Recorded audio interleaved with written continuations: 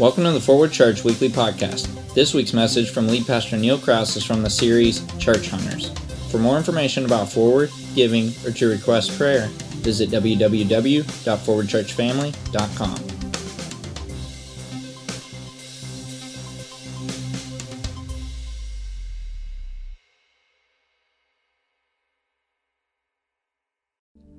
All right, well, welcome to Forward Church. I'm so glad that you are here to study God's Word with us. We are in week 5 of our Church Hunters series, where we're studying 2 Thessalonians, and we're learning about what God says His church should look like. You know, I read a fascinating study the other day about smartphones. And the study that I read said that on average, we check our smartphones 80 times a day. 80 times a day, we're grabbing our smartphone and we're looking at it and thinking, did somebody text me? Do I have a message? Is there a phone call that I may have missed? Has anybody liked my post that I put? Has someone tagged me? And we tend to look at them 80 times a day. And I think in some cases that might be a low average. You know, some of us, we look at it and depend upon it a lot, and we find ourselves picking up our phone even whenever we don't really need to. It's almost as if we've become obsessed with these devices, and we've allowed them to rob us of some experiences in life. I saw a revealing picture, and I wish I could have found it because I wanted to show it to you guys. An article that I read had a picture in it, and the picture was this group of people. There was hundreds of people, and they were getting the opportunity to meet someone famous. There was someone famous that was coming out. The area was roped off, and this person was standing right in front of hundreds of people, and they had an opportunity to talk to them and meet them, but every single person in that crowd was looking at the person right in front of them like this. Every single person in this picture was looking at their phones while a human being that they wanted to meet was standing 3 feet from them. And it's amazing how we have gotten so focused on looking into these things, and it's almost as if we're missing out on real things and weighty things, and we're looking at a screen. It's almost like we're missing out on part of life because we're caught up looking at it through a filter. Now, I'm not completely bashing smartphones. I have one. It's here in my hand. It is a great asset sometimes. I read the Bible through my smartphone every single morning. There is an endless supply of Bible studies that I can get on my smartphone, and I can look at God's Word, read God's Word, study about God's Word every single morning. And I do that for my quiet time. At any time throughout the day, no matter where I am, I typically have my smartphone with me, and I can access the Bible no matter where I am, and I can read God's Word. But for me, something that I have learned for me, is that there is nothing quite like actually turning through the pages of a physical Bible and having God's Word in my hands and holding it. Sometimes after finishing a Bible study on my phone, I feel like I still have missed something, like I'm looking at a reflection through a device of the real thing, and I'm not necessarily catching the weightiness of God's Word. Now, certainly God's Word still has the same power. Whether it's on a screen or whether it's on a page. It can still take root in my heart, but there's just something about literally feeling the weightiness of this holy word in my hands as I read it. So I'm going to ask you for today at least to put your phones down, your device down. Some of you, I know that's going to be difficult because you're used to it, you're comfortable, you can get to the verse you want to really quickly by tapping on the screen, but I'm going to ask you to grab one of the Bibles that's under your chair. If you didn't bring your Bible, grab one. There's enough Bibles in this room for everyone here. Grab one of those, and I want you to just hold it in your hand. I want you to feel the weightiness of it. You see, there is a weightiness to God's Word. There's an importance of holding His Word in our hands and cherishing it. You know, one of my most cherished possessions is this right here in my hand. If you were to quiz me and ask me, hey, if your house is burning down, your kids are out safe, your dog is out safe, what's the first thing you're going to grab? One of the first things I'm going to grab is my Bible. Now, yeah, we might want to grab the family pictures, we might want to grab some important things like that, but I'm going to grab my Bible because it's that important to me, and I cherish it, and I believe that this is God's holy word. So if you would turn to 2 Thessalonians chapter 3 in that Bible, it's on page 990 of that Bible that's in your hand. I'm going to ask you to stand with me and hold the physical Bible in your hand. Let's lay our eyes physically on the text and ask God to bless the reading and the hearing of His holy word, to lay the weightiness of His word, of these verses, not only in our hands, but to put them through our eyes, into our mind, and into our hearts as we read from God's holy word. Here's what it says in 2 Thessalonians chapter 3, We're going to be starting in verse 1. God's word says, "Finally, brothers, pray for us, that the word of the Lord may speed ahead and be honored as happened among you, and that we may be delivered from wicked and evil men. For not all have faith, but the Lord is faithful. He will establish you and guard you against the evil one. And we have confidence in the Lord about you, that you are doing and will do the things that we command. May the Lord direct your hearts to the love of God and to the steadfastness of Christ." You can be seated. You see, there's something powerful and weighty about having God's word in our hands and reading it. And for the first 2 chapters of this book, Paul has been laying out non-negotiable items for the church to follow. Kind of like when we're shopping for a house, we've talked about, we have this list of non-negotiable items that we feel the house that we buy must have. We want a fenced-in yard because we have pets. We want a certain school district because we have kids. We want hardwood floors because we have allergies. We have certain non-negotiables that we put in when we want to purchase a home. Well, when we're hunting for a church home, there are non-negotiable items that God's church must have as well. And that's the whole premise behind Church Hunters, this series. Now, if you've missed any of this series, you really need to subscribe to our podcast. You need to listen, go back and listen to the first 4 weeks, because there are many non-negotiables that we are to be looking for in a church. Here's a quick list I'm going to run down that we've talked about in chapters 1 and 2. The church should have people with genuine salvation. The church should have people with a growing faith. We should have generous love. We should have a hope that's grounded in Jesus Christ. We should have a God-centered mission, not man-centered. It's got to be focused on God and His mission. We should be celebrating the return of Jesus Christ. We should not be easily led astray. We should recognize that Jesus and Jesus alone is our hope.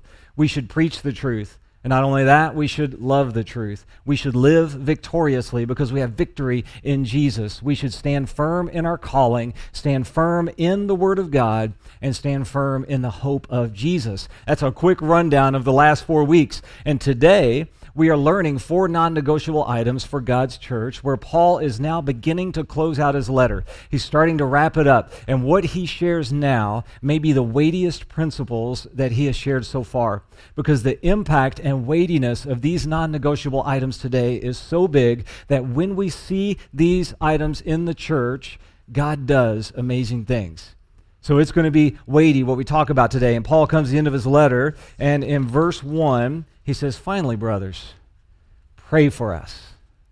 Pray for us, that the word of the Lord may speed ahead and be honored as happened among you." Non-negotiable item number 1 is a church that prays. The importance and the weightiness of prayer. Paul says, pray for us. Pray for us. Listen, one of the most powerful and weighty things that we can do as a church is to pray, to gather together and to pray, to be prayerful people. Not a church that prays, but a praying church. That's non-negotiable item number 1. This is what John Phillips said in his New Testament commentary. He said, prayer can place us in a village in Africa or in a hut on the Amazon. It can put us in a peasant's cottage or a royal palace. It can sit us alongside a suffering saint or raise a roadblock in the path of a scoundrel. It can do its work in the heart of a seeker at the close of a service. It can change the course of empires. It can put to rout spiritual forces of wickedness in high places, and it can bind evil spirits and set their captives free. Prayer links us with the throne of the universe. It connects us with the mind, heart, and will of God. You see, prayer is such an important part of what we do. So are we prayerful people? Are we spending time with God in prayer? Gary said it really well a little while ago that some of us might think, I don't know how to pray. I'm not sure how to pray. How do I do that? Well, there's really no exact way other than submitting yourself to God and spending time with Him and talking with Him. It's a conversation. It's time, communication with God, with your Creator. Because here's the reality. He's not just some God that's out there on the other side of a screen somewhere. He is a real and relevant God who wants to have relationship with you and to stand right in front of you and spend time with you. And when you spend time in His Word and when you spend time in prayer, it's a matter of talking to God, spending time with Him, listening to God. So are we people of prayer? I think we need to ask ourselves, do we grasp the weightiness and the importance of prayer? 2 of my favorite books on prayer are written by Pete Greig, and his book titled Dirty Glory, Go Where Your Best Prayers Take You, he says this: He says, the rusty hinge of human history turns out to be the bended knee. And I love that statement.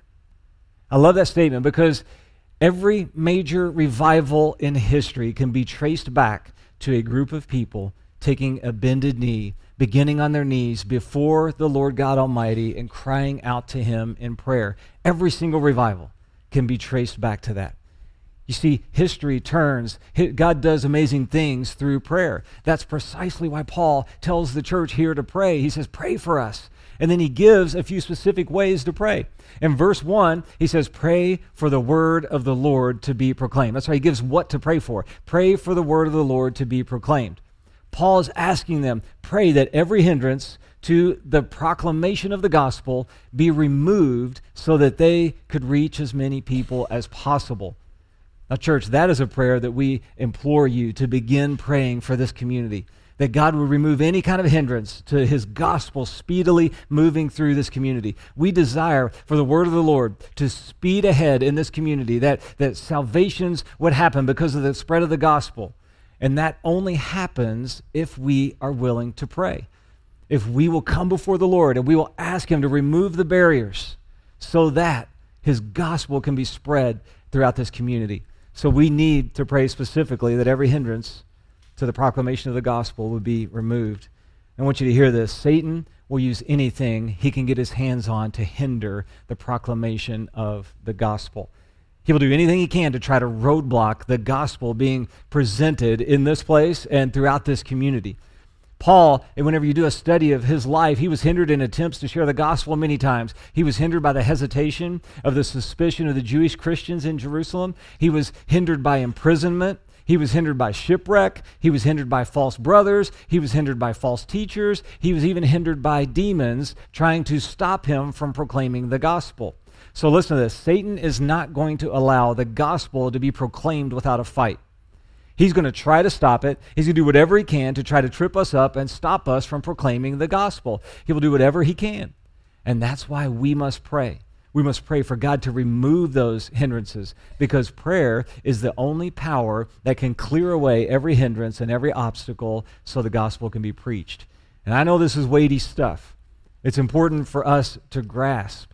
And in 1 Corinthians 16:9, Paul said this, "A wide door for effective work has opened to me, and there are many adversaries." Here's a biblical truth we need to understand. Wherever God is working, Satan is lurking. Wherever God is working, Satan is lurking. And we've seen God working in this church. We've seen God working through this church. We've seen miracles happen. We've seen marriages restored. We've seen salvations. But wherever God is working, Satan is lurking. He's trying to hinder the gospel being proclaimed. And God's word says for the gospel to speed ahead. And I love that imagery, because nothing will slow down the gospel of Jesus when the church is praying over it. See, that's a reality we need to understand. If we feel like, wow, the gospel's not advancing kind of like we thought it would in this area, wow, the church maybe isn't having an impact that we thought it would have, well, then that means we need to start praying. That means we need to get on our knees. That means we need to be praying for hindrances to be removed. Do you pray regularly for hindrances to be removed from this church sharing the gospel? Do you pray regularly for hindrances to be removed for you as a Christian to go share the gospel with your neighbors, with your coworkers, with your friends? You see, he's telling us how to fight this battle, and he's saying you pray. You pray for those hindrances to be removed, because wherever God's working, Satan's lurking. So we need God's power to prevail here. So please, as Paul asked, pray for your church. Pray for your church, and so that the gospel would speed ahead in this community. That's our desire, that the gospel would speed ahead, and that's my prayer. May the gospel message speed ahead and be honored here through Forward Church. You see, every second Wednesday, the elders of this church, we gather together and we pray together over this church and over the community and prayer requests that we know are needed. You know, you can go in that room right back there in the corner and there's a prayer wall. You can write on a piece of paper and hang it up, and you know that the elders are praying over that and other people are praying over that. But I would say we've got some growth. We've got areas of growth. We could be much more prayerful as a church. We could be praying a whole lot more. You know, we get some prayer requests, but we don't get a whole lot of them. If you need prayer, you need to let us know you need prayer. We have a prayer team of people that are praying over you. We have people that pray for you during this service. We have people that are praying for hearts of those that haven't accepted Christ yet, for hearts of those that are hurting. And that's what we're supposed to do, is we're supposed to be praying so that God will do his work. And as we pray, Paul says we're also to pray for the messengers to be protected. So here's another thing we should be praying for. Verse 2 says, "And that we may be delivered from wicked and evil men, for not all have faith." See, here's another reality. If Satan can't stop the gospel message, which he can't stop the gospel message. But if he can't do that, then what he's going to do is he's going to try to stop those who proclaim it. He's going to be in an all-out attack. And sometimes he uses discouragement of those of us who are trying to share the gospel. Sometimes it's fatigue. He wants us to just get worn out. Sometimes it's frustration. Sometimes he uses temptation to sideline Christians so that we can't share the gospel more effectively. Sometimes it's a lack of resources so that we feel that, well, we just don't have the resources to share the gospel like we would like to. Sometimes he uses success and affirmation that lead to pride, and then that can sidetrack the sharing of the gospel. You know, it breaks my heart, but pretty much weekly we hear of pastors being disqualified from the ministry because they fell to a temptation. I go through a certain website where I see Christian news and things that's going on, and a couple weeks ago there were 4 megachurch pastors, like in the same week, that stepped down or resigned or got fired from their church because of falling to temptation. Now, I don't believe that's because they're terrible people. I don't think badly of those men that had to step down. Most of them had genuine hearts to serve the Lord. I believe they had good intentions to get into ministry and to share the gospel. But I also believe it's because Satan is in a full-on attack mode to take out every single messenger of the gospel of Jesus Christ. He wants to trip you up. He wants to take you down. He wants to take you out. Wherever God is working, Satan is lurking. Paul acknowledges this, and he says, pray. Pray that we may be delivered from wicked and evil men, for not all have faith. So you need to be in prayer. Be in prayer that the hindrances to the gospel will be removed, and be in prayer that God would protect you and protect your church family and protect your pastors and the people around you, all of you who are sharing the gospel of Jesus, because not all have faith out there, and there are dangerous enemies to the gospel everywhere, and they're just waiting for an opportunity to take us out and to slow down or to stop the gospel from speeding ahead. You see, prayer is the key we need to access the power of heaven to help us. In Revelation 3:7, we're told that what Jesus opens, no one can shut. What Jesus shuts, no one can open. Therefore, I would say let's pray for Jesus to open doors to moving the gospel speedily through this community and beyond.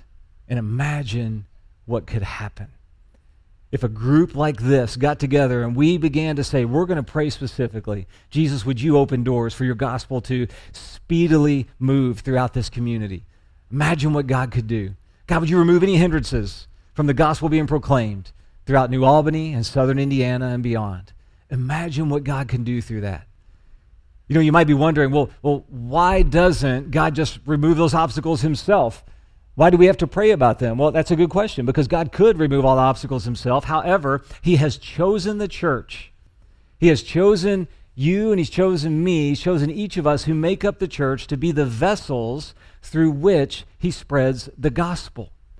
Do you recognize what an honor and privilege that is, that God has chosen us, his followers, to advance his gospel?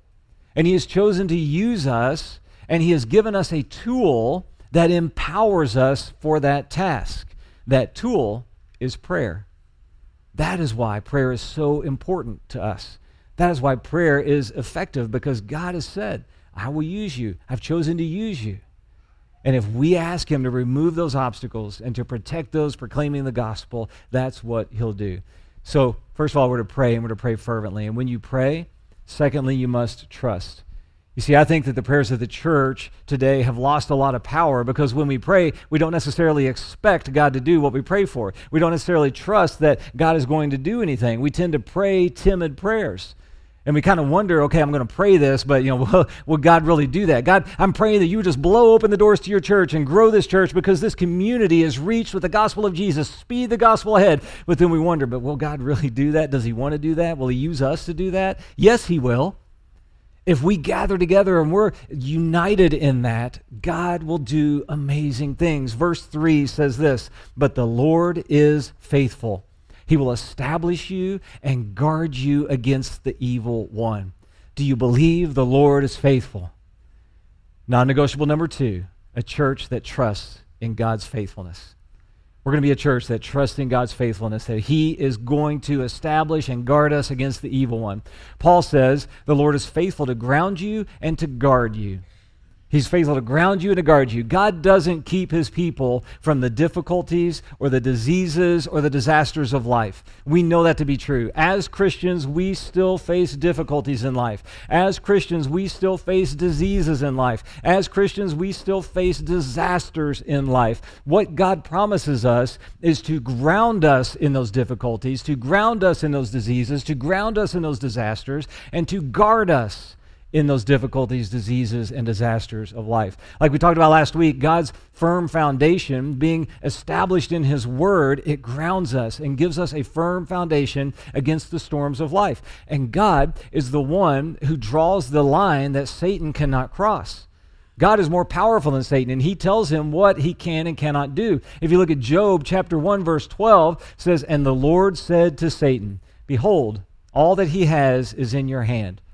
Only against him do not stretch out your hand." So Satan went out from the presence of the Lord. You see, God told him what he could do. God put limitations on what he could do. God told the specific limits of what he would be allowed to do to Job. And Job suffered a lot. When you look and read through the book of Job, you find out that he suffered greatly, but God still grounded him and God still guarded him. God's grace was sufficient for him. And God's grace is sufficient for you in the difficulties and the disasters and the diseases of life. At the end of his life, Paul testified to the truth of God's faithfulness. Paul suffered a whole lot, and he knew that God could be fully trusted.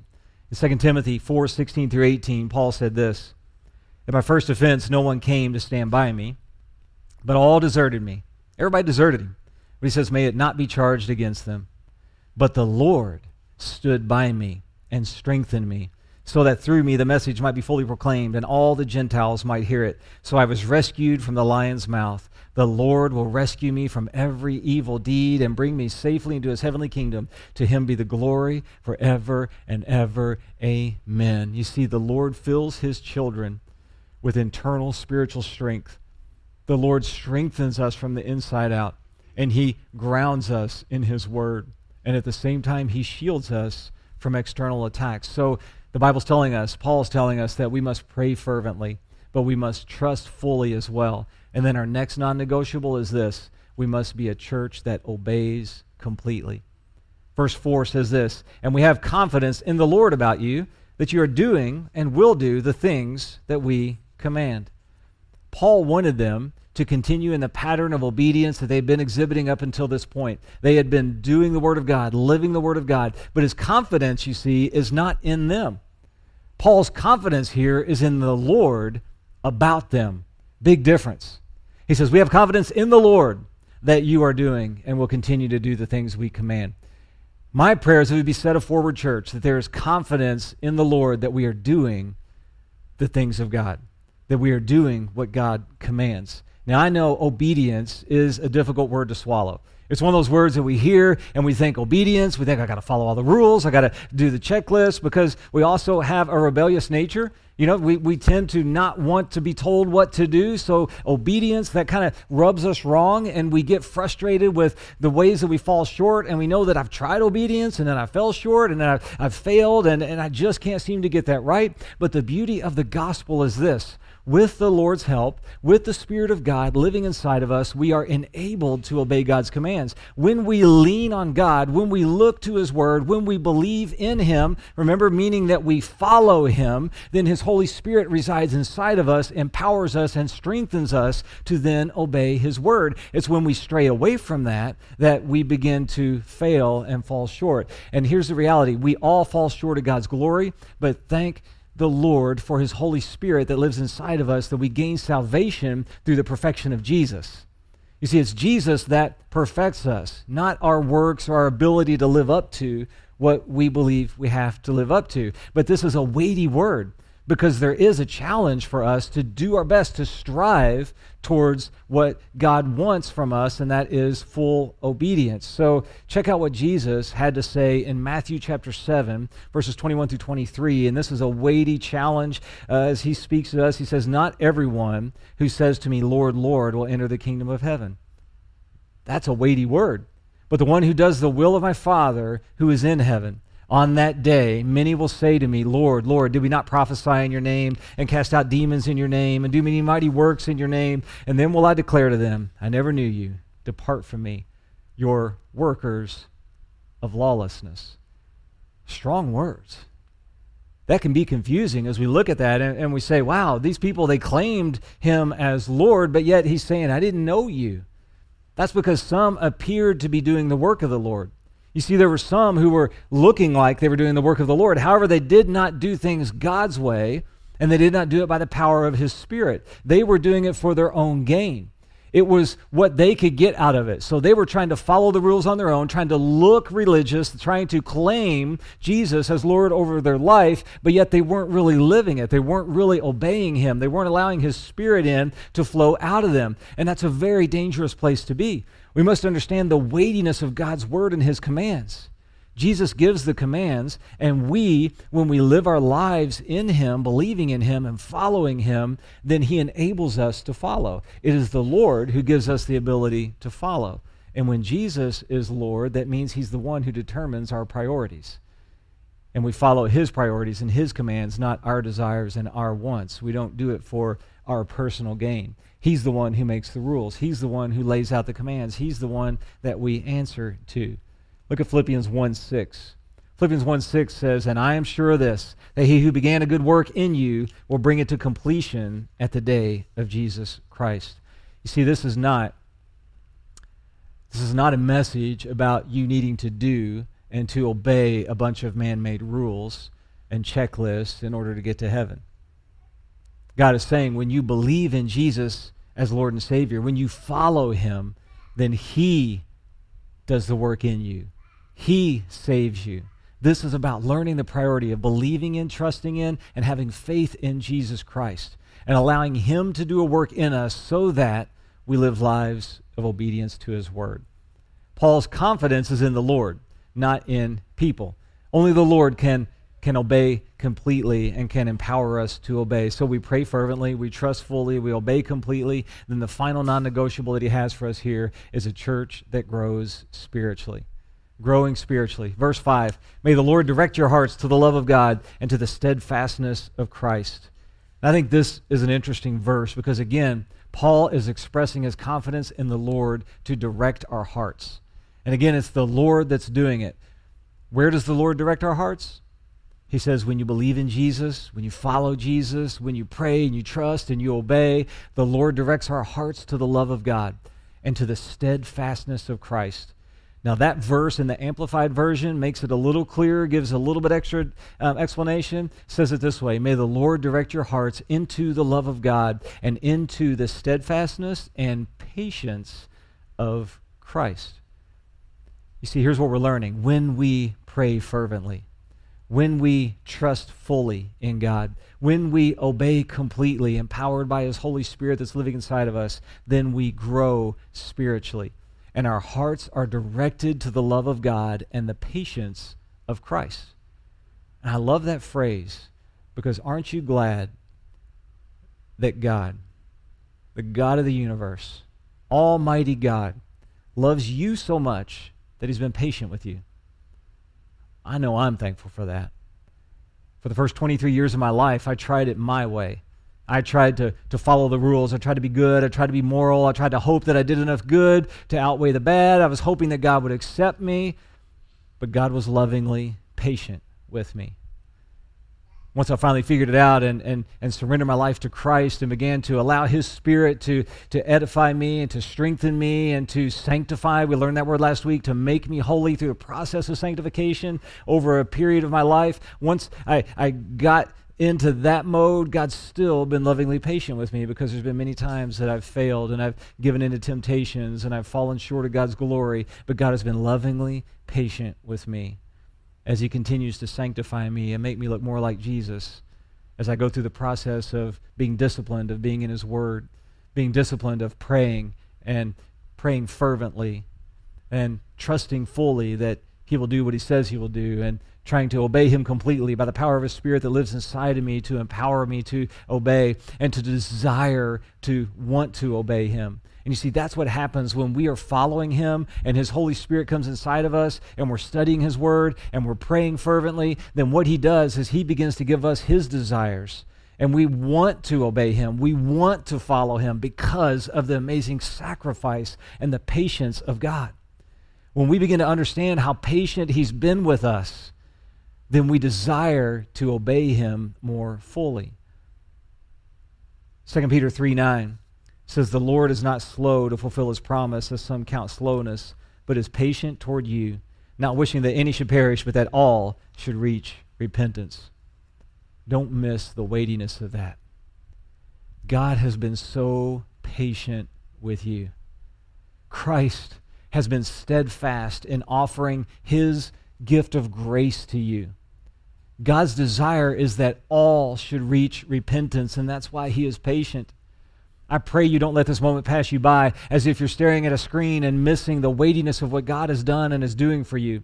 The God of the universe took on flesh in the form of Jesus and came, lived a perfect life, died on a cross as a perfect sacrifice, went to the grave to die in your place. Then He overpowered death, resurrected from the grave, sits at the right hand of God Almighty, and is accessible to us. He made the throne of God accessible to us so that we don't have to stare at a screen or see an image of who God is. We can be in the very presence of God. And His desire is that we would put down all the things of this world, and we would understand the weightiness and the importance and the power of spending time with Him, being in His presence. And we can do that when we're praying, when we're trusting, when we're obeying, and when we're growing. You see, today the gospel has been proclaimed and honored. You've been prayed for as you came in here today. Will you trust Him fully today? Will you believe in Him and accept Jesus as Lord and Savior of your life today? Will you begin to obey Him completely today, empowered by the Holy Spirit? Because that is the path to growing spiritually. And I believe you're here today because you desire to grow spiritually. My prayer is that this sermon weighs heavy on your heart. My prayer is that you will take action. So would you stand with me now, holding that Bible in your hand, feeling the weight of God's Word in your hand? And if you felt God today impressing, weighing on your heart, I just want to open the altar and let you know that this is a time where you can come forward and you can bow at the altar and you can say, God, I'm sorry that I've been distant from you. I've been looking at you, but as though I'm looking at you through a screen on a phone. I want to put that down and I want to spend time with you in relationship with you. And I want to pray and talk with you. I want to trust you, God, in your promises. I want to obey you, empowered by your Holy Spirit. And I want to grow spiritually. You can do that today. And you can come and you can bow at the altar and say, God, I just want to follow Jesus with my life. And we celebrate that with you today. So others of you, maybe you've already accepted Christ, but you just want to come and you just want to say, God, I haven't been trusting you fully. I've been praying, but I've been doubting. Maybe you just need to come to the altar and say, God, I'm just going to give my trust over to you today. I trust that you are good. I trust that you love me. And I trust that you have promises for me. Maybe others of you have had struggles in obeying. And you need to come to the altar and just say, God, I've just struggled obeying because I've been trying in my own strength and I tend to fall. God, I'm going to allow your Spirit to strengthen me. God, would your Spirit help me to obey? Would your Spirit empower me to obey? Would your Spirit strengthen me and desire to obey you because of what you've done for me? And others of you, maybe you just need to come to the altar and say, God, I just want to grow spiritually. Help me to do that. We open the altar as we begin to worship, and it's a step of faith for us.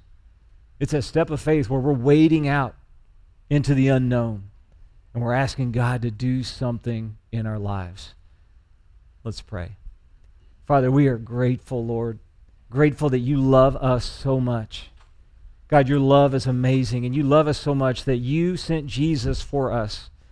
And you've made Jesus available to us, that we, through Jesus, can come to your throne and we can speak to you, we can spend time with you. And some of us confess that we don't know how to pray, but God, help us know that it's just a matter of us surrendering, coming to you, and asking you for help.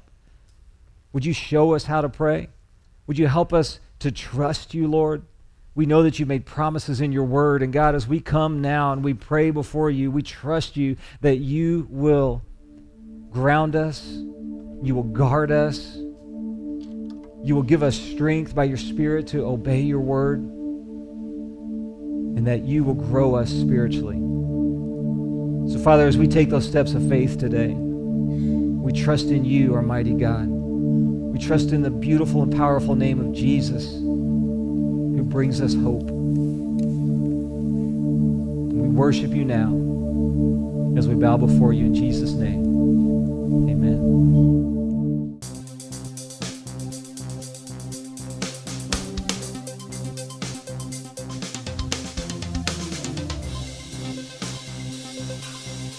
You've been listening to the Forward Church Weekly Podcast. We hope you'll join us next week as lead pastor Neil Crouse continues in the series Church Hunters. For more information about Forward, giving, or to request prayer, visit www.forwardchurchfamily.com.